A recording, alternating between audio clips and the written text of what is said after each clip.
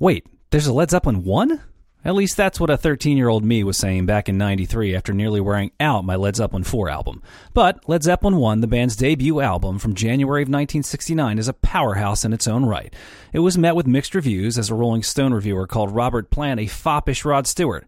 Now don't worry, I had to Google what foppish meant too.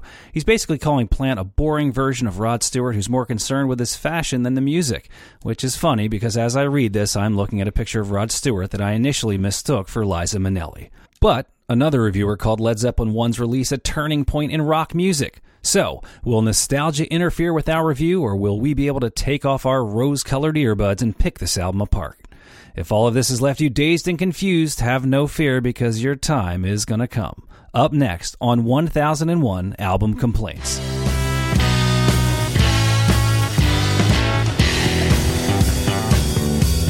All right, hello and welcome everybody.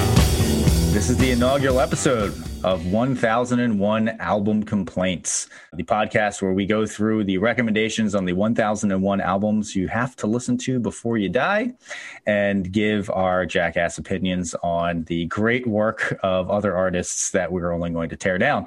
Not only tear down, we're going to also lift up a bit, but I think you'll get from the context of all of our personalities that we're critics at heart.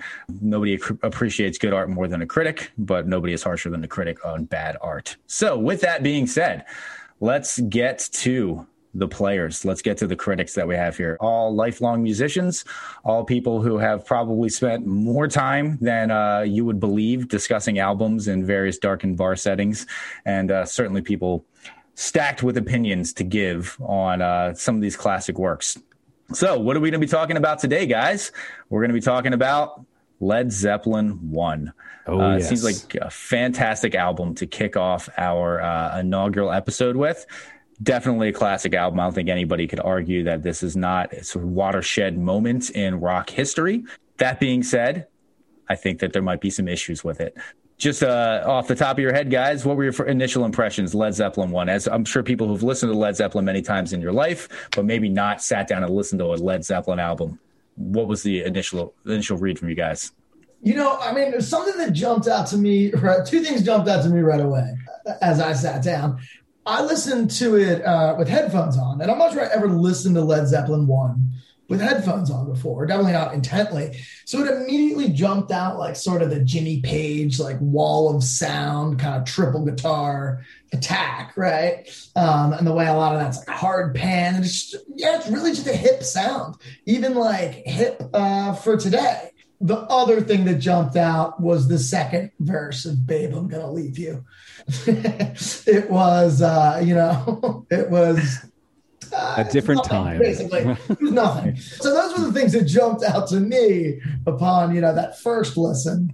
What about you guys? Yeah, I hadn't listened to it straight through since, I don't know, 15, 20 years. And so there's a couple tracks on there that the first note, it's kind of the Leonard Skinner Sweet Home Alabama syndrome where you hit next, right? So I had there's two tunes on this album specifically that for the last 20 years I've hit next with the first note. And we'll get into that later. But it was nice to kind of force myself to actually listen to it in its entirety. Sonically, Phil, you're right, with headphones, it's kind of a different experience. And just at the time, imagining what that must have been like coming out, just the mix, the instrumentation, very, very cool for the time. So what jumped out to me was how acoustic and folky a lot of the songs were. And in my mind, and I think in the memory of a lot of people, Led Zeppelin is this heavy metal progenitor, hard rock, riff rock.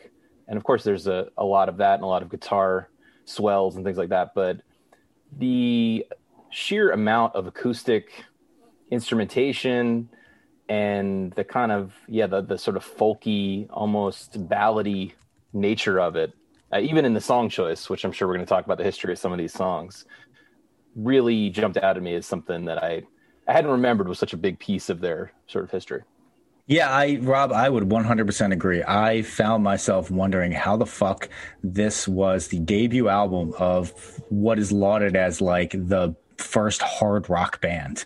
And after listening to it, I was, kind of blown away. There's a cut of this album that you can put together where you take 2 or 3 songs off of it and it's like a fucking folk album. It's not a rock album at all. Right. If you take off Good Times, Bad Times, you take out Communication Breakdown, and you take out Dazed and Confused, it is not a rock album anymore. It is more like a soft kind of, sort of like a whiny album about how fucking badly women treat you. And like, honestly, Robert Plant, like, who hurt you? That's what I want to know. All of the lyrics on these songs are just all about how somebody fucked over Robert Plant and he's got to leave some woman and she's not treating him right. And it's honestly, it's I was shocked. Attempt, it's British blues, right? It's the attempt at British blues. So you kind of get that in there. Well, and also, let's just say, not to be modern about it, but how privileged is it that all of your blues are just the super attractive women that I'm having sex with aren't treating me as well as I would like. That's your version of the blues. Somewhat different than, the American down south blues, right? My wife died of consumption blues. Cool. So, all right. Background on the artist. We have Led Zeppelin. Everybody knows Led Zeppelin. Everybody knows that Led Zeppelin was started by Jimmy Page. He was the guy who really got the fire started under that particular project, coming off of his time in the Yardbirds. Clearly a very talented guitar player, wanted to put together a group which was at the time billed as a supergroup. And this was actually critically panned by some people as like, oh, it's the time of supergroups, yet another supergroup coming together. And we'll go into a little bit of the initial Rolling Stone review on when we talk about sort of the reception of the album. But yeah, it was basically a supergroup because of Jimmy Page. He coming out of the Yardbirds, putting something together. He was joined by Robert Plant, John Paul Jones on bass and keyboards, John Bonham on the drums. And I think that in having a discussion with Rob about Led Zeppelin generally and John Bonham outside of this recording, John Bonham is the first drummer that like a lot of people fall in love with, especially when you're younger. You sort of hear it and you're like, oh my God, John Bonham is this amazing drummer, will never be matched. And he was probably a pioneer in a lot of that stuff, but certainly if you listen to the drum beats that he's doing now, I mean, I can go on YouTube right now and watch a video of an 8-year-old Japanese girl playing a pretty fucking good version of Good Times, Bad Times, right? So he might have developed some really great techniques, but I'm not as in love with him as I think other people would be. I've come to think that he's sort of in the early, I think it's about his contribution, right? And I think he's probably in the early pantheon of drummers who made a style that is recognizable to them, the kind of slightly behind the beat style that he had. And then I also suspect, having read the Led Zeppelin trashy biography, Hammer of the Gods, which I strongly recommend to everyone on this call, he was, he's a larger than life personality. And I think that probably helped push a lot of it across. So you think he was better at branding than he was at drums? I think he was better at being an insane drunk person than a lot of things. Well, I mean, but if you think about it though, right? Like in 1969, like how much music was drum driven, right? Right. Like, you listen even to the like mix. the dance music at the time. Like what was like the top dance song in 1969? Let's find out. I don't even know if they even had dance music back then. You think back then, right? Like we can go on YouTube now, we see live clips, we see how crazy he was, right? The initial introduction for probably 90% of the people was just the sound, right? You put on the Led Zeppelin album and it's probably one of the first albums that has a very drum forward mix. Yeah, that's what I'm saying. Sound big, yeah. Right? It's not tinny, it's not chintzy, it's not just like in the background, right? The drums are forward everywhere. So I think that in addition to the style, the pocket Rob just talked about, right? That sick triplet kick drum thing and Good Times, Bad Times right out of the gate, right? Yeah. I would say the other thing, broadly speaking about the record is that it has more space than I was expecting. It's more minimalist actually in a way than I was expecting it to be. And I think as we're comparing it to other rock music of the era, Jimi Hendrix Experience, Cream, those are somewhat the contemporaries. I think it leaves a lot more space for as much of these guys are all known to shred their instruments or be masturbatory about their playing. There is a fair amount of space in the arrangements. Interestingly, you bring up the concept of space. One of the getting into the production of the album, one of the things that Jimmy Page specifically brought to the table, because it was produced by Jimmy Page.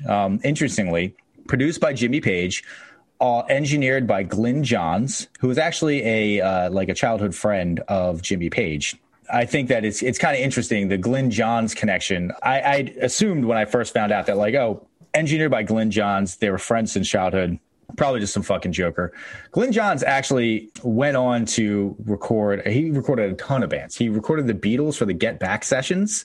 He recorded The Who, the band, The Clash, the Steve Miller Band, the Rolling Stones, a ton of bands, and actually inspired the cover of Led Zeppelin 2, which the cover of Led Zeppelin 2 is that sort of weird picture. It looks like a bunch of airmen or something kind of sitting, and there's that woman crouching in front of them. Yeah. That woman is Glynis Johns, who was an actress, and they put that picture on there as an homage to Glyn Johns. And if you listen to the Get Back sessions, which Glyn Johns was the engineer on, the Beatles, every time they will refer to Glynis a couple of times, they're always that's him.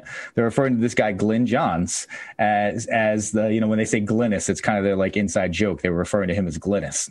So apparently a very prolific engineer. I had no idea. Pretty fucking lucky that Jimmy Page just happened to know a world-class engineer from the time that he was a teenager and was able to put it together for this initial recording. The other thing that's interesting, and I think informs the sound of the album a lot, is that they did not have a record contract when they recorded this album. So that gave them complete creative control. They could write the songs how they wanted them, make them the length that they wanted them. They didn't have the A&R guy saying, "I don't hear a single," to quote the late great Tom Petty.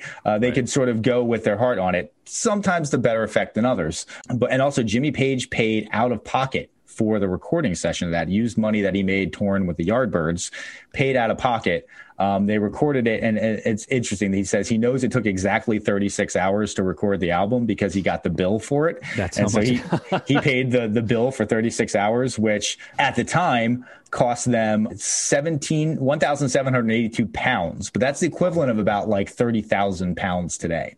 So he went 30 grand out of pocket to record this band, which I think shows a lot of faith in the project, or maybe he just had a shitload of money. I don't know. Page had definitely been a studio rat since he was 15 or 16 years old, right? So, I'm not saying 30 large was just, laying around, but that's also how you could, maybe it was, but how you could get into the studio and get out with an album in 36 hours. Absolutely. They were clocking. Right? He didn't get paid. I'm sorry, it was recorded at the Olympic Studios in London in September, October 1968. And I find this to be one of the things about Jimmy Page that fucking annoys me, to be honest, is that he recorded this on a Fender Telecaster. So all of the guitar sound that you hear is on a Telecaster, actually gifted to him by Jeff Beck, because he had recommended Jeff Beck for the Yardbirds. And so as sort of a gift, he gave them this Technicolor Telecaster. But every Led Zeppelin album was recorded on a Telecaster, Stratocaster. He was a Fender guy. But every time he played live, he had to have the big Les Paul because that looked cooler. And I don't know. Clearly, they were very good at presentation, and they did a great job of making themselves look cool as fuck on stage. But it kind of annoys me that if you're playing a Technicolor fucking Fender Telecaster for the album, and then you go out and you have to play your super low slung Gibson for the live shows, it's you're not focusing on the right things, man. But then what the fuck do I know? There's a fun story where, in addition to Jeff Beck giving him the telly, right, the Dragon telly, right, Joe Walsh gave him the 59 Les Paul that you see in all those. So he was literally just given. He just gifted all of these remarkable. Wow. And the rich get richer. Jesus Christ. Tell me about your blues again. Yeah, right. Seriously. I think what you mentioned is really good context about Page, and this is what researching the album made me both kind of appreciate it more, but also put it in better context. That this was kind of a culmination for him of a lot of ideas and his session work over the years, and he had played with a lot of these guys and been through the ringer of a lot of bands, been a road dog, and he just really he wanted complete creative control. That was sort of the premise. So he recruited everybody, he paid for everything, and he had a really clear idea of what he wanted to do. So it was actually a overnight success, long time in the making kind of situation. Sure. He had a really clear idea of what he wanted to do, which included stealing some songs for this album. And we'll get into that a little bit later. Can I mention one trivia tidbit that I don't know if this is well known, but I read this in aforementioned Hammer of the Gods, that he's on like so many, Page plays guitar on so many of those old studio recordings, uncredited. But one of them, he plays the original guitar on You Really Got Me, that Kinks song. Yeah. Really? Yeah. Did not know that. And apparently this is one of those situations where back in the day, they'd bring a guy like Page in and they'd be like, yo, Ray Davies or whoever, get out of the way. They're like, we're ready to play the song. We're the band. No, fuck you. Get out of here. Maybe Page is playing it. Like, it's only 2 chords. Shut up. Yeah. We got Page here. I also like, though, Jimmy Page, 6 foot something, good looking dude. They're like, oh, no. We want Ray Davies to be the face of the band, and we want him just to be the talent. Like, he's a good looking dude. Get him out there. Get him out in front. Yeah, I'm sure was thinking, like, why am I not a member of this band? Why am I not out on stage? I'm sure we could have a whole separate podcast talking about the attractiveness of our musical heroes, but I personally think Page is ugly as fuck. Really? Yeah. Maybe I'm just focused on that, giant phallic guitar that he has out in front. He's cool, but listen, Ray Davies is not lovely to look at either. Yeah. Fair enough. Okay, so the album was released January 12th, 1969. That was released on Atlantic Records. And I would say probably a pretty good call on the part of Atlantic Records to pick that album up and release it. So just a fun little aside here. Let's talk about the context of the musical universe that they were releasing this album into. A lot of the reason why I think an album will make it into an album you have to hear before you die is because it's something that was new. It's something that changed music, forever after that point. Number 1 single in the United States of America on January 12th, 1969, Marvin Gaye's I Heard It Through the Grapevine. Fantastic song. Solid tune, yeah. But I would say that Led Zeppelin 1 coming out may have sort of signaled the end of that like Motown golden era where Motown was like really the dominant force in American music because rock and roll took over pretty heavily after that. And, Motown, I love Motown. I think it's fantastic. I love Marvin Gaye. But I do think that's a very compelling argument for this album being an album you have to hear before you die because it came into that landscape and really changed the game and allowed a lot of other artists to come after that and really, ride the coattails of that success. And I have to introduce to everybody here the number 1 song in the UK on January 12th, 1969. Very excited. All right. We're going to play a second of this, and you guys can just hear, again, this is right in their backyard. This is the sound that they were entering into. That was the dominant sound in the market. It is the Scaffolds, Lily the Pink. We'll drink Lily the Pink, the savior of the human race, for she invented medicinal compound, most efficacious in every case. Mr. Frears had sticky out ears, and it made him awful shy, and so they gave him medicinal compound. Okay, so that's just the context on like, can you imagine the fucking balls that you have to be like, I'm going to take 30 grand of my money and I'm going to sink it into this project. Everybody wants to hear this fucking like tuba music. What the hell did we just listen to? Yeah, It's a fine English polka. People Seriously. lined up at record stores to actually purchase this, right? You Yeah, got to picture that, the Glasses was context. pretty It wasn't a hit, though. download. It wasn't, like they physically went and purchased that thing. Yeah, put they on laid their- down probably like, a couple of tuppence or something like that to get it. It sounds like it was written by the fucking Oompa Loompas. Like, I don't understand why that was popular. It's funny to think of just like 3 or 4 people like sitting around in somebody's bedroom, like listening to that and being like, oh, it's pretty good. Yeah. I like this song a lot. It was like British Lawrence Welk. You know what I mean? But like where they'd have those, the Irish singers on or whatever. But I feel like that was in the US that era had passed, right? Like that was in the 50s, right? And then to your point about, heard it through the grapevine was anyway. The U.S. had black people who were making much better music at the time than like the most fucking bucktooth British song I've ever heard in my life. But I didn't find any evidence of this. It wouldn't surprise me if Page would say he liked that song. Like, it sounded like he had very eclectic taste. He was definitely into UK folk music and Irish folk music and ballads and some of that kind of folky guitar playing. That guy Bert Jansch is a artist I listened to a bit in sort of researching this. So he was known for his eclectic kind of approach to music. Wouldn't blow my mind if he had that on the player. I bet if we read the credits, he's actually on it. I think maybe he was in the studio band really shredding that. He's playing the backup sousaphone on it.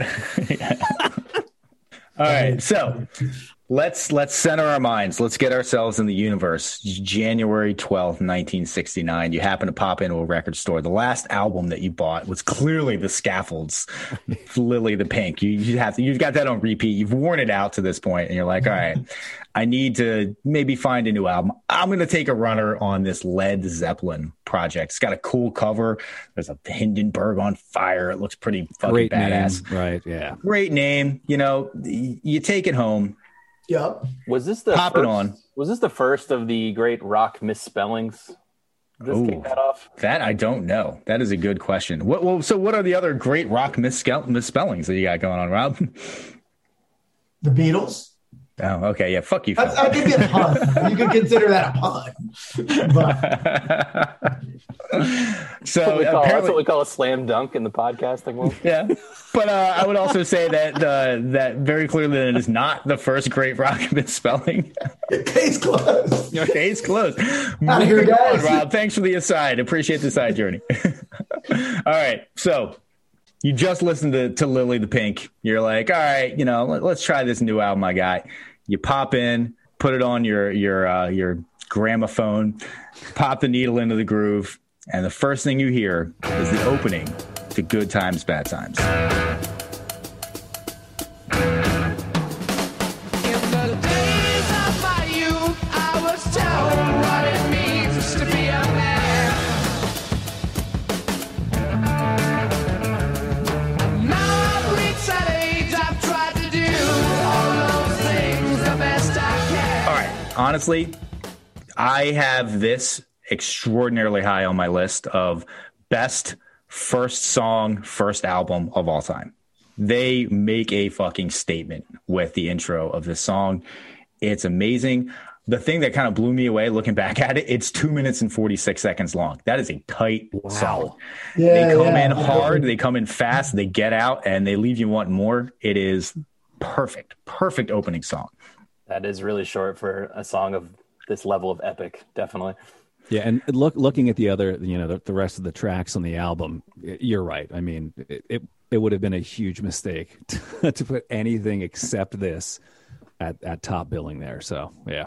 I had no idea it was so short. Like Michael, looking at the other tracks now. Yeah. Huh. Yeah. It does rip. It rips right in. No one. Yeah. And it makes that statement of like, it comes in really heavy on guitar. So you're like, okay, clearly guitar driven band. And then another Dana, and you got the drums coming in. You're like, oh, okay, guitar and drum driven band. And then that kick in drum fill. Honestly, also, Robert Plant fucking sucks at writing lyrics. All right. I'm just going to go out and say that. Robert Plant is not a good lyricist. None of the lyrics on this album are particularly good. But that opening line, in the days of my youth, I was shown what it means to be a man. Now I've reached that age. I try to do all those things the best I can. That is a great opening couplet right there. The rest of the album goes dramatically downhill from there. But they make a pretty clear statement right at the front. Out of the gate, you're right. Very, very strong showing. So I can only imagine what the British reactions were. It's the devil's music, maybe. I'm not sure, but yeah, it's got it. Can we also say, you alluded to it, Tom, but not only is this the first thing they recorded, but the band itself was very, very new. Like, he recruited the band. They played some shows, I think, in Scandinavia as the Yardbirds or something. And then very shortly after they played together for the first time, they were recording this in the studio. So they had this is like new band energy. And and really, this is just to please and amuse Phil. but I found a quote from Jimmy Page about their initial connection as a band. I swear to Christ, Phil, this is what is in the quote. Jimmy Page says about the first time they get together and play, which is like a couple weeks before they record this album. It was unforgettable. It was there immediately, a thunderbolt, a lightning flash. Boosh. What year was that statement given? Boosh. I can cite my sources. It was in a Rolling Stone article. Wow. Is it spelled Boosh? Boosh? Yes, sir, it is. That's pretty fucking amazing. That is pretty And fun. I'm gonna have to get a T-shirt. So, all right, let's speak of the Rolling Stones, because we've talked about like this opening, fucking epic. All right, Rolling Stone review of Led Zeppelin 1. How was it received? I'm going to read to you the first two paragraphs of the Rolling Stone review of Led Zeppelin 1. Let me ask, do you guys think this is glowing? Do you think that this is derogatory? I'm sure they rip it. I'm sure they say Gather around the fire, children. Here we go. All right. So this is the first two paragraphs. The popular formula in England in the aftermath era of such successful British bluesmen as Cream and John Mayall seems to be add to an excellent guitarist who, since leaving the Yardbirds and or Mayall, has become a minor musical deity, a competent rhythm section, and a pretty soul belter who can do a good Spade imitation. Which, in case y'all are not familiar, he's referring to sound like a black person. And apparently you could just write that shit back in the Rolling Stone back in 1969, and that was okay. And the latest of the British blues groups so conceived offers little that its twin, the Jeff Beck Group, didn't say as well or better 3 months ago. And the excesses of the Beck Group's Truth album, most notably its self-indulgence and restrictedness, are fully in evidence on Led Zeppelin's debut album. Jimmy Page, around whom Led Zeppelin revolves, is admittedly an extraordinarily proficient blues guitarist and explorer of his instrument's electronic capabilities. Unfortunately, he is also a very limited producer and a writer of weak, unimaginative songs. And the Zeppelin album suffers from his having both produced it and written most of it alone or in combination with his accomplices in the group. Not a very glowing review. Oof. no. Rough. Well, so, but okay, can we say this? Or here's my take: is I would agree that the songs on this album are not Led Zeppelin's strongest, other with maybe a couple exceptions. That plus the fact that we know they stole a bunch of these songs, some directly from the likes of the Jeff Beck Group. But yeah, the rest of that review is ridiculous. The energy and the production is insane. Like that's Yes. I take particular issue with the competent rhythm section statement. All right. John Bonham is undeniably a fucking fantastic drummer. I don't hold him up on a pedestal as like a drumming deity, but like he's definitely a demigod. Like he's a fucking fantastic drummer. And John Paul Jones might be the most talented person in that band. He is a fucking phenomenal bass player. He is like the quintessential fifth man. He can fill any fucking position. He comes in, or I guess it's the sixth man. I don't know fucking sports, but he can fill in any position. He makes the songs better. And how are you going to shit on the rhythm section of Led Zeppelin? That just shows this guy does not fucking understand anything about music. I will have to say that his analysis of comparing Jeff Beck to Jimmy Page is apples to oranges. I mean, I just, again, listening to Jimmy Page's guitar work, I understand, right, at the time. Mm-hmm. The proficiency of Jeff Beck is just on another level, right? I mean, that's like comparing me to Jeff Beck. It's like, so I get it. So that I will give the reviewer, I'll give him that comparing the Jeff two. Beck's the bar. Right. Yeah. Well, listen, Jeff Beck was fucking phenomenal. I love Jeff Beck. I think Jeff Beck Group have many very good albums, but I don't think there's any argument to be made that they were better at writing good commercially consumable music. Absolutely right. Yeah. Here's a 3-minute radio hit versus Jeff Beck is learning Armenian scales to, I don't know, like do some weird concept album. You know, it's like it's going to last 4 hours. So, well, so I read that one of the things that got Page disillusioned. So Beck didn't quite replace him in the Yardbirds. I don't think. I think they were together in the Yardbirds for a minute. He did recommend Beck to be in the group, maybe as a replacement for Clapton. And there was a brief period, I think, where they were both in the band, and Page was like really excited about what two guitar wizards sort of could do together potentially. But then they fell apart like on their American tour because Beck like walked off and just quit the tour in the middle. Like, you know, and Page was so annoyed about his sort of lack of professionalism, or he just wasn't a very detail oriented person. He didn't really care as much about the production, things like that. And so that got Page really riled up. But then I don't know if you got this on your list. We didn't mark this, I think, as one of the tracks we're going to talk about, but one of the stolen tracks is the You Shook Me, which is on that Jeff Beck album, Truth, that is referenced in the review with singer Rod Stewart. They do basically like Jeff Beck had already come out with You Shook Me is a, I don't know, Willie Dixon song or some blues song, right? That's right. It's basically a total rip of the arrangement. But man, do yourself a favor. Go listen to that Jeff Beck Rod Stewart version compared to the Led Zeppelin version. It's actually insane. They are a similar arrangement in terms of how they approach the song, but like the gap is so wide in the amount of sex that is in the track. Well, now I gotta go listen. All right. Well, yeah, like you know, other reviews they referred to Plant as foppish as Rod Stewart, but nowhere near as exciting. Which I love the, you know, again, that super British slam calling you a fucking fop, which is fantastic. But Sorry. yeah, I mean, this is the era of like, you know, stuffing the, you know, got the stuff sock down the pants to make it look like you got like a 12-inch cock on stage type of like super sexy tight pant, kind of waifish, long-haired, high-pitched singer, right? It's not the cock he plays with in the studio, but yeah. No, yeah, you're right. Everybody has their studio cock and they have their road cock. I get it, you know. So the reviews of the album are that it's, you know, kind of maybe masturbatory, needs a little editing, needs a little bit better production. I think in retrospect, the production stood the test of time in a way that I don't think was quite appreciated in the initial reviews. That kind of weird reverse echo stuff that they did, basically to combat the fact that they were doing live vocal takes and the vocals were bleeding onto things.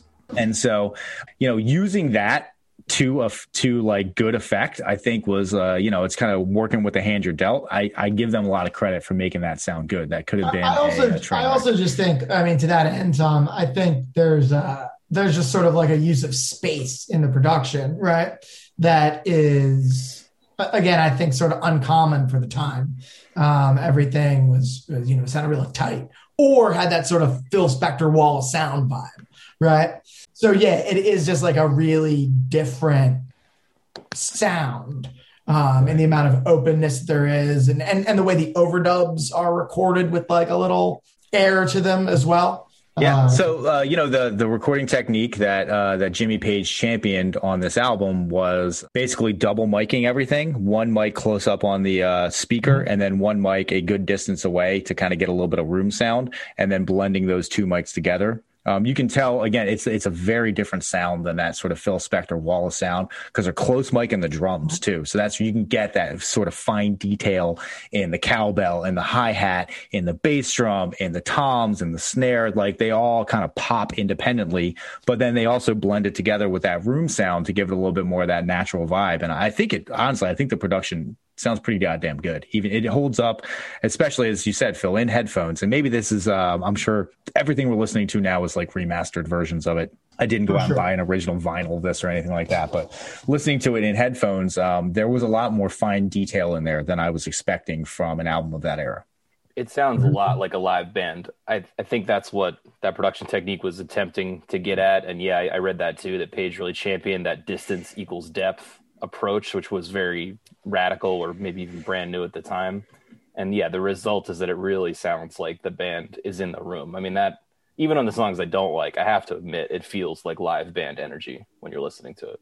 Yes, which I think is maybe one of the saving graces for some of the tracks that I particularly fucking hate and think are terrible. Speaking of which, let's go on to track number 2 and let's talk about fucking contrast. All right, you got track number 1, Tight. 2 minutes and 40 seconds of good times, bad times. It comes in, it rips, it says what it needs to say, it gets the fuck out of there, and you're like, God damn, I want to listen to that again. We go on to the second track on the album, Babe, I'm Gonna Leave You. I will reiterate the 6-minute and 42-second long Babe, I'm Gonna Leave You. And it feels like that time is incorrect. It feels like it's 15 minutes. Like, listen to the song. They do that. All right. So intro to the song, everything's good. Then they kick into this, which is the sort of intense. Let's listen to this right now.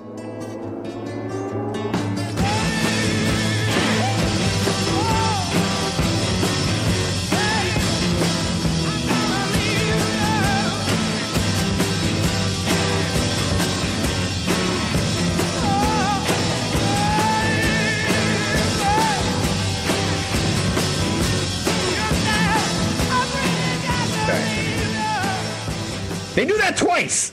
You get to do that once. Like, why would you like kick into the intense version of that twice? It's like fucking hit it and quit, man. You know, if you're gonna steal, right? The lack of a crescendo because you've got two now, kind of, yeah. And now, tell me if sonically, from when you guys re-listened to that with headphones, did you find the bass noticeably lacking? Like, I get that there's this acoustic build up, everything, it comes in pretty cool, right? But there's no low end. The low end never hits with those crescendos, and sonically it felt me leaving like, where is it? So you never get that satisfaction. It lacks power, it lacks punch. Something I did not know before research this song, that is a Joan Baez song. They did not actually write that. Joan Baez originally wrote that song. Yep. Really? Yeah, this is like a cover write, album. Most of the fucking songs on this album. Yeah. I'm learning so much as well. Yeah, and that song, I mean, that Joan Baez song was like on the radio. I don't know what year exactly, but it wouldn't have been that far behind. It was in recent memory. I mean, maybe that's to why it was on the record then, right? Maybe that's just something we can't relate to. Yeah, like I know the Beatles did that, right? With a couple of those old, really early records. Yeah. Right, exactly. Those ones from the mid '60s, they would do that a lot.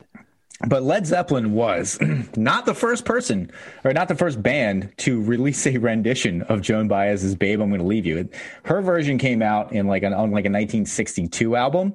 It was adapted by the Plebs in a 1964 single, The Association in a 1965 single, Mark Winter in a 1965 single, Quicksilver Messenger Service in a 1968 for like a movie soundtrack, and then again by Led Zeppelin in 1969. So it's not even like they pulled they did some cool like, oh, this is we're doing our really own interpretation of it. Nothing has never been done before. No, it's been done to fucking death. And they put it as the second song. Did the Scaffolds do that one?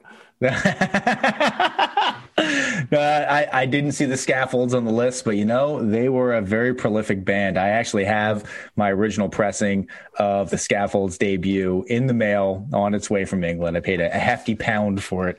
It should be there soon. Worth every pound, right? Yeah, right. Listen, I don't know about you guys. Low point of the album for me. This might be where the sort of lack of record company influence played a part in that. It just seems like a total stumble to come from the high of like you ripping out of the end of Good Times, Bad Times, which is a fade. And so you're like fading out of the end of Good Times, Bad Times. You're like, what is going to happen with this phenomenal rock and roll band that I am ready to crown as the new king of hard rock? And they come in with this acoustic guitar and quite possibly the least finished lyrics of any fucking album, of any song I've ever heard. I mean, like, I don't feel necessarily the way you just described that sort of the transition. Like, as the song kicks off, I feel like, oh, cool. Like, I sort of like where this is going. It feels like a transition to me, right? But wait, the song goes someplace? Well, I disagree. No, I'm more with Phil on this one too. Yeah. Yeah, I like the way it comes in and I like where it goes. I just think it goes off the rails in the second verse and then keeps going for like 5 more minutes. Yes. It could use I agree it could use an editor and the lyrics are bad. I'm not disagreeing with that. But that's the whole album basically, and that's them. Like I wrote down when I was listening to this most Zeppelin song on the album ? And I'm not the biggest Led Zeppelin fan in the world, I should point out.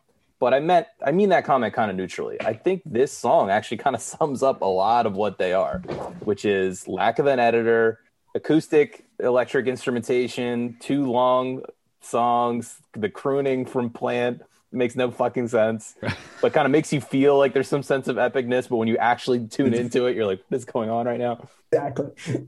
It felt right. It felt right in with the rest of the album to me. Good Times, Bad Times is the standout, as it's clearly produced as a single. I'm not a Zepp aficionado, but it occurred to me when I was listening to Good Times, Bad Times, like, hey, the vocals are produced in a different way. I don't think Plant typically doubles his vocals or adds harmony. There's not usually harmony in their songs. Those are both present on Good Times, Bad Times.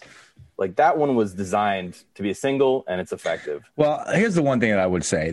Led Zeppelin have some rambling songs. They have some very long songs. I'm actually a particular fan of that song, 10 Years Gone, which is a really long song. Doesn't have to be as long as it is, but it has a payoff. And that's my biggest problem with Babe, I'm Gonna Leave You, is just like, I will admit, you come into acoustic guitar and the intro of Babe, I'm Gonna Leave You. If there was a payoff in that song, I would have thought it was a much better choice for it. But it seems like it just goes, it's a fucking road to nowhere. All right. And I can't get on board with it. Sure. Yeah. You know, all right. The next song that we have on tap to talk about, we're going to skip over track 3. Wait, one second. Oh, Before we move on, how many times do you think they say the word babe in the second verse? Oh, you want me to do a dramatic reading of the second verse of Babe, I'm Gonna Leave You? Because I have all the lyrics here. You don't have to. I'm just curious. No. I kind of want to. You have to do it with a British accent. Says, babe, babe, babe, babe, babe, babe, baby, baby, I don't want to leave you. I ain't joking, woman. I've got to ramble. Always rambling back then. Oh, yeah. Baby, baby, babe, I be leaving. We really got to ramble. I can hear it calling me the way it used to do. I can hear it calling me back home. Yeah, not a payoff. It's not a payoff. What the fuck are you talking about? It's really not clear at all. No. It couldn't be less clear, honestly. Is there a clear definition for ramble? Is this just made up by a man in the 60s and refers to I'm leaving after we fuck to fuck other women? Yeah, I think it means I got to fuck other people. I got to ramble on. I got to go fuck other people. Yeah. It's defined as a walk for pleasure, typically without a defined route. Yeah, a walk That from could take- pleasure Wait a second. Wait a Cousin second, of wait a second. sauntering. Wait. It's also defined as to talk or write at length in a confused or inconsequential way. Oh, There you go. Wow. There you go. I take it all back. Very apt lyric there. And you know what? I will admit, I have not listened to the Joan Baez version of this song, but I'm going to guess that she talks about rambling a little less than Jimmy Page talked about rambling. Seems to be very on brand for him, the whole rambling.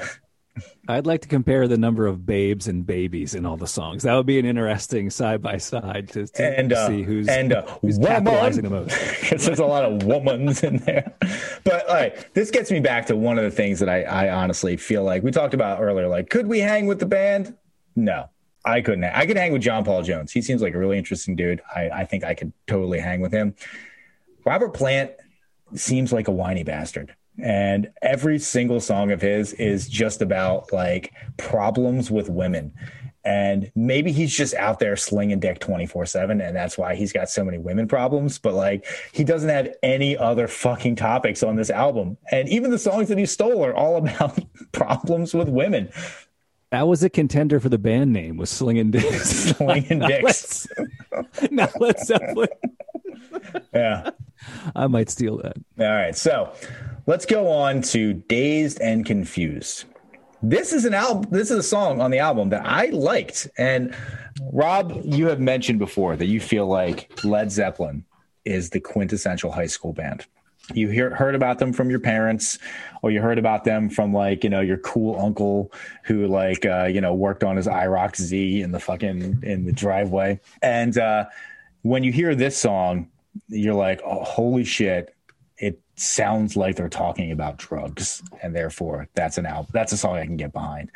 I remember not being super familiar with the song and also having never seen the movie Dazed and Confused, but like repping like I was familiar with the song and repping like I had seen the movie Dazed and Confused because I thought that it would make me sound like I smoked weed and therefore it was cool, which is maybe the most high school statement that you could possibly. All of high school. Right. Yeah. I did not realize this song also stolen.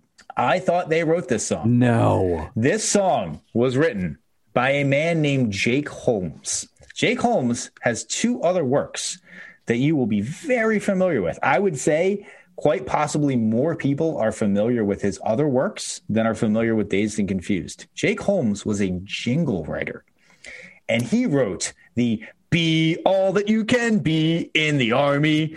He wrote that, which was fucking everywhere in the 80s. I mean, our tax dollars were pumping that shit down our throats constantly during Reagan's 80s. The other thing that he wrote was that, like, I'm a pepper, you're a pepper, he's a pepper, she's a pepper. Wouldn't you like to be a pepper too? That like Dr. Pepper jingle from back in the day. Man. Again, ubiquitous in the 80s. Right. Oddly enough, he has a pretty fucking good version of Dazed and Confused that he wrote. Agreed. It's a cool, worthy of listening, kind of an acoustic version. Almost sounds modern in a way, like someone just took an acoustic guitar to it now. But here's the fucked up thing is that he opened for the Yardbirds and like would play this song. Like there was a very clear connection, and I read that he's been trying to get Page to give him some percentage of credit for this entire time, and Page is always like, no attribution from my hands, no attribution. Yep, no attribution, no royalties, no fucking credit whatsoever. And like literally like I've been dazed and confused for so long it's not true. Like opening line, it's same fucking line. It's him on an acoustic guitar doing it. It's got a weird noise breakdown in the middle. It's the same fucking song. Like honestly, they rewrote some of the lyrics to be more misogynistic, but other than that, it's pretty much the same. Yeah, I was kind of shocked. It was a letdown, honestly, because I like the song. I think the production of the song is really cool. That bass sound that they have at the beginning, I don't know what they're doing to it. It almost sounds like it's a little bit out of phase or something, like that boom, boom, boom. Super cool. Again, like pretty stripped down in terms of the overall presentation of the song. Like there's lots of space. And it's good. It moves. You know, I think that personally, for me, highlight of the song, and every single time I think of the song Dazed and Confused, it is the drum fill coming out of the breakdown part where they bust back in that that drum fill is fucking awesome, and that drum fill alone makes that song for me. I remember hearing this song for the first time, again, 12 or 13 years old. Had never heard quite anything like it, right? Very empty, starts with the bass line, but it's a slow, very drawn out bass line. And Tom, same thing, that drum fill, man, my head was like, oh my God, how does a person do that on the drums? Yeah. And like technique wise, not a very difficult drum fill, but taste wise, exactly what that needed right there. Yeah. Fucking phenomenal. Really good. I mean, you know, for me, I don't know if this has something to do with the, you know, you sort of learn everything about Led Zeppelin at once and sort of being, you know, spoon fed it, you know, drip by drip, but, you know, bite by bite. But Dazed and Confused also feels like the beginning of like the black magic Led Zeppelin, right? There's something about it, especially that weird noise part. It feels like, oh, you know. It just seems to fit the story. Like once you get to Led Zeppelin 2, Led Zeppelin 3, you can look back at that song and say, okay, this is where the darkness. The like Aleister Crowley mysticism. Yeah. Yeah. Though when I listened to it in this week leading up to this, I thought, oh, this is Black Sabbath based their entire career on this song. Yeah, I can totally and did it well. Agreed. Yeah.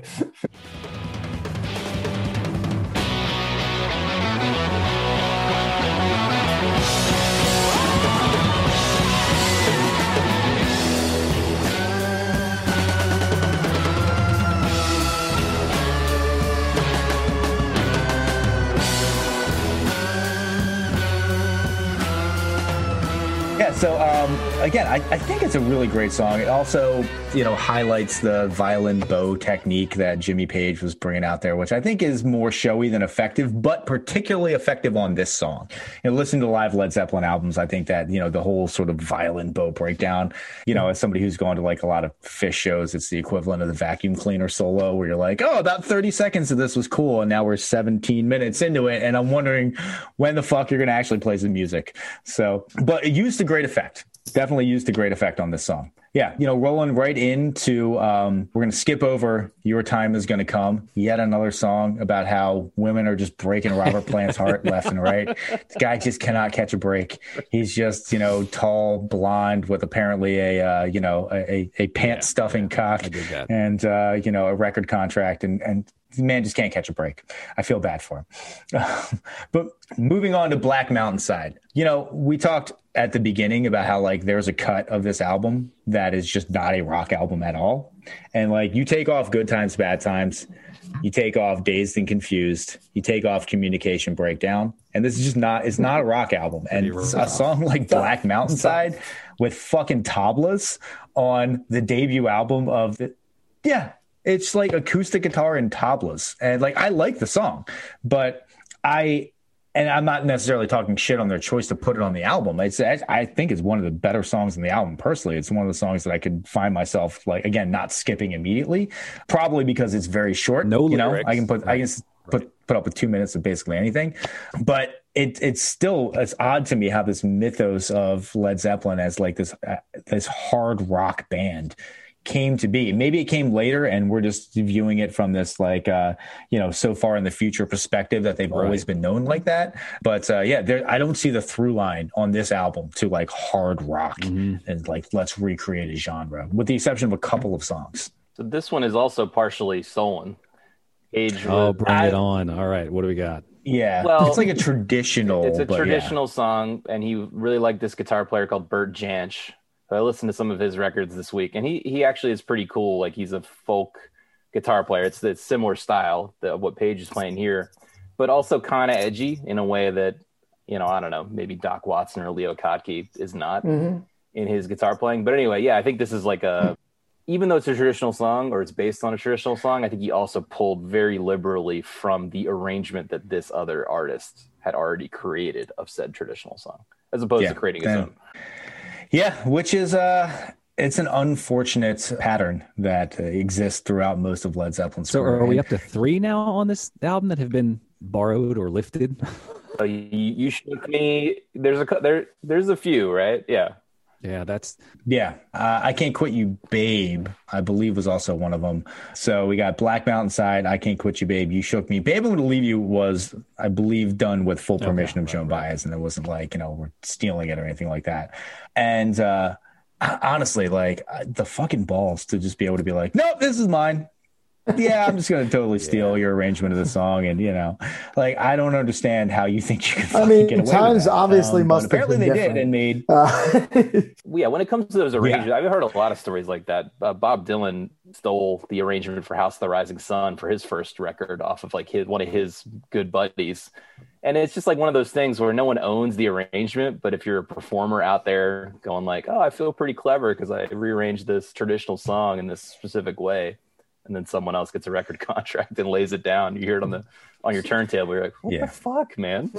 Well, it's like in stand-up, like stealing a premise. Right. You can't technically own a premise, but like if you steal somebody else's premise and make a shitload of money off it, all the other comics are gonna be like, what the fuck is wrong with you? How are you doing that? Especially if you're friends. How are you getting away with Jeff that? Beck's story is that he didn't know about it until the record was on his turntable, and Page was playing it for him, apparently, like kind of unabashedly, like, oh, here's the record. Here's your song.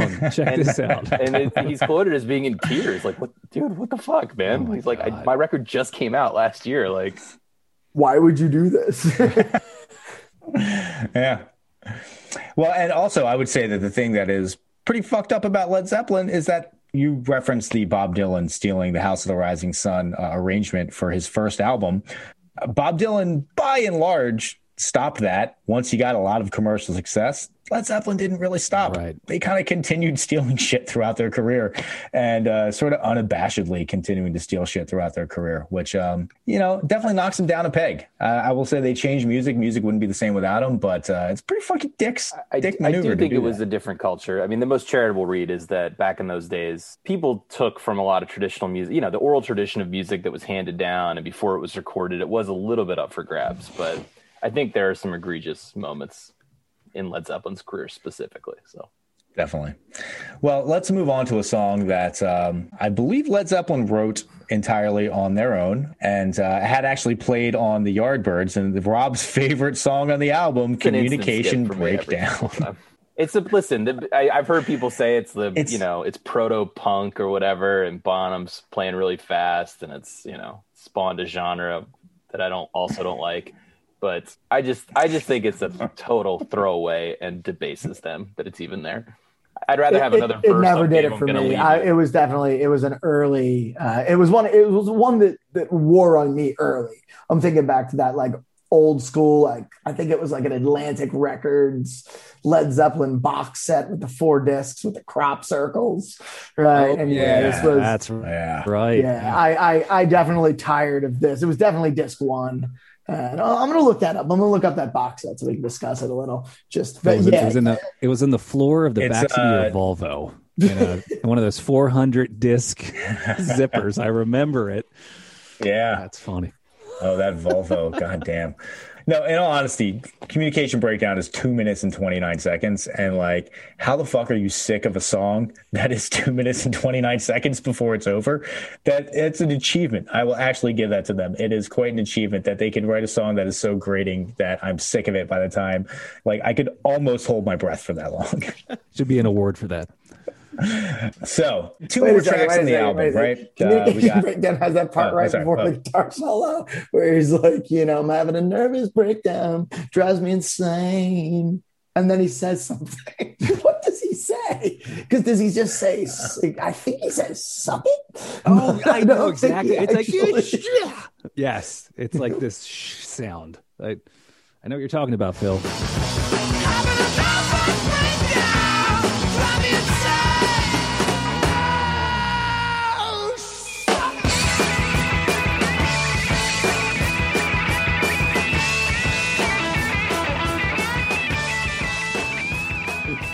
Might just say suck.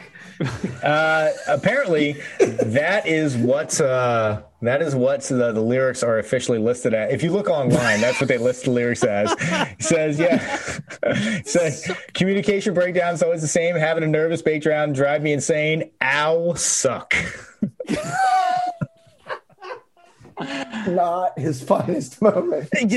Frankly, it hangs with most of the other lyrics on the album. And if I was gonna pick a lyric, I'd take "suck" over "babe, babe, babe, babe, babe, babe, babe, babe, babe, babe, babe, baby." Succinct to the point. Yeah, I'll take it. Yeah. All right. So last song that we're going to talk about before we sort of give our final opinions on this album, at the request of Adam, we're going to talk about "I Can't Quit You, Baby." Yeah. So you said that this album took 36 hours to record, right? Yes. There are plenty of breakdowns in this album where they could have taken that time and let Page re-record the guitar tracks on this album because they are super sloppy. I mean, just bumbly fingers and the hits, right? Throughout the song, there's these big hits, and he's noticeably behind Bonham on these hits. I mean, by half a beat, it is just sloppy as hell. Or they could have just cut this out and put all that much more time into the other song. Let's take a second here. We're gonna try to listen and highlight to some of these sloppy hits that Adam is talking about. Where yeah. Which, by the way, I'm sure that reviewer from Rolling Stone that we read would blame on the rhythm section, but it's clearly Jimmy Page's fault.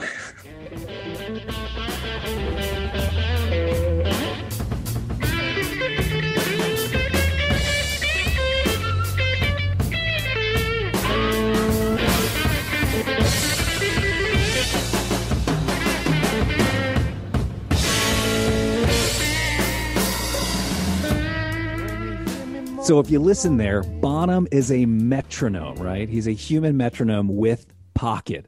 And then you've got Jimmy Page coming in and stumbling over this beautiful rhythm section. It's like sorry. So like that's a fish on a fucking pier. It's flopping just all around. There's a reason they couldn't cut this one, guys, because this song is clearly about the consequences of adultery and the heartbreak. They needed to keep it on there for the lyrical genius. Okay, all right, right. Yeah, the lyrical continuity of the record. Yeah, absolutely. Well, yeah, if this song wasn't on here, how could we know that women have mistreated Robert Plant throughout his life? He's just had a hard time with the ladies. Yeah. They wrap it up with How Many More Times. We don't need to fucking talk about that song. I think we've covered the particulars of this album. How Many More Times is 8 minutes and 29 seconds long. Does not need to be the longest track in the fucking album. Another breakdown where he's making noise, and it's yeah. Another song that they clearly just stole from the black person. All right. So let's talk about it. Do you guys think this album belongs on the 1001 albums that you need to hear before you die? Is this an album that you need to hear before you die? Adam, give me your opinion. Do you need this? No. I think that there are other albums that embody Led Zeppelin more so than this album. I understand it's out of the gate. It's their first, it's their debut. It set the tone, but for me, I want to pass on it. Rob, what do you think? I'm going to say yes, even though I don't think it's even the third best Led Zeppelin album, to Adam's point. But they come out of the gate strong. Good Times, Bad Times, Dazed and Confused. It's enough to push it over the line. It's got a sound. It's got a vibe. Phil? I'm also going to say yes. You guys almost talked me out of it, like right now. But I'm also going to say yes. I love Good Times, Bad Times. I love Black Mountainside. And I love Dazed and Confused. And I do like how it sort of sets up the mythology of the band. Although I do have to admit that upon giving it a really serious listen, there's way less content there than I realized upon, earlier opinions. So I'm going to come out and say that I did not particularly like this album, but I do think that it is an album that you have to hear before you die. And you know what flipped it for me? I was originally on the no side. Fucking Lily the Pink. That's what flipped it for me, is like the landscape in which this album dropped. I remember I famously don't like the Rolling Stones, and it's mostly because I think that they seem like a bunch of fucking assholes, which is, I'm sure, accurate.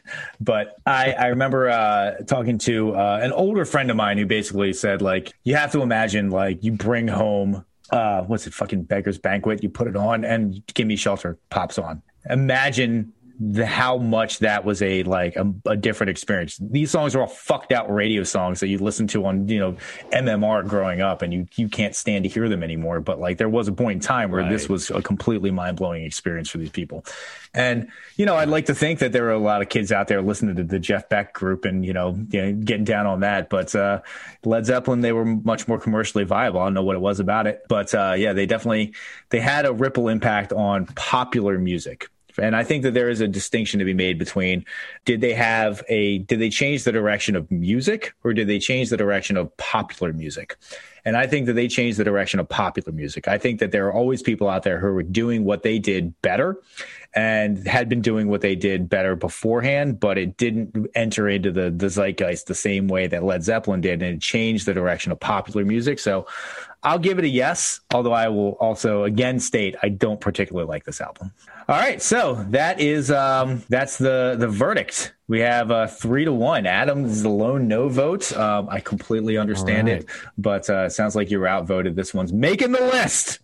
Yes. All right, so we're going to figure out what are we going to do next week. What is the next album that we are going to listen to?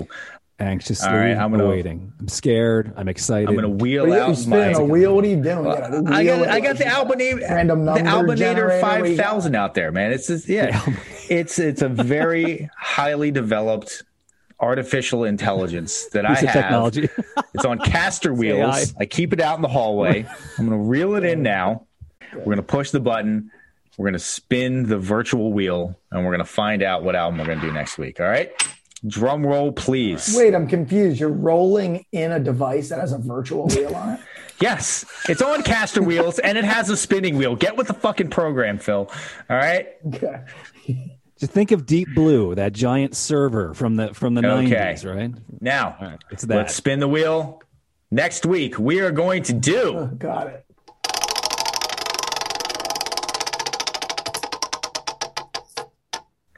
LL Cool J's Mama Said Knock You Out. Yeah. Definitely a divergence from where we are right now. I've never listened to that record. I am pretty excited about that. Nor have I listened to it. Me neither. Does he do Dazed and Confused on this one? No, actually, he steals a bunch of music from white people for this album, which is really Right. That's and Sly and the Family Stone. Yeah. So. The universe is in equilibrium. yeah. Oh, this is awesome. Very cool. All right. Excited. Well, everybody tune in next week. Listen to Mama Said Knock You Out to get yourself prepped for a new Sonic experience. Thank you all very much for coming to the inaugural podcast of 1001 Album Complaints. I'm Tom. I'm Adam. I'm Rob. And I'm Phil. Boosh. We'll see you next week.